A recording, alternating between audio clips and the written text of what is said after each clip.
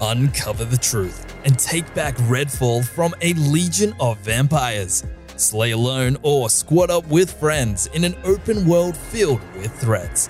Redfall is out on May 2nd for Xbox Series X and S and PC. Hey gamers, Jake Barros here, and you're listening to Press Start Australia's daily gaming news. AFL 23 was only recently pushed back from its original release date of April 13th to this week on May 4th, but it looks like Big Ant's return to the sport has suffered yet another fumble. Strictly only for Xbox players this time, the game has been delayed for an unknown period of time. An email sent out to customers who'd pre-ordered the game at JB Hi-Fi states that the Xbox version will now not ship until mid to late June.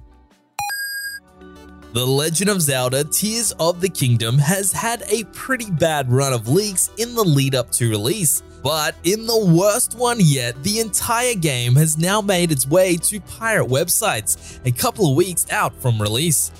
After physical copies of the game made their way into player hands early, streams of the game being played, as well as digital backups made playable via PC emulators and hacked consoles, have all appeared online.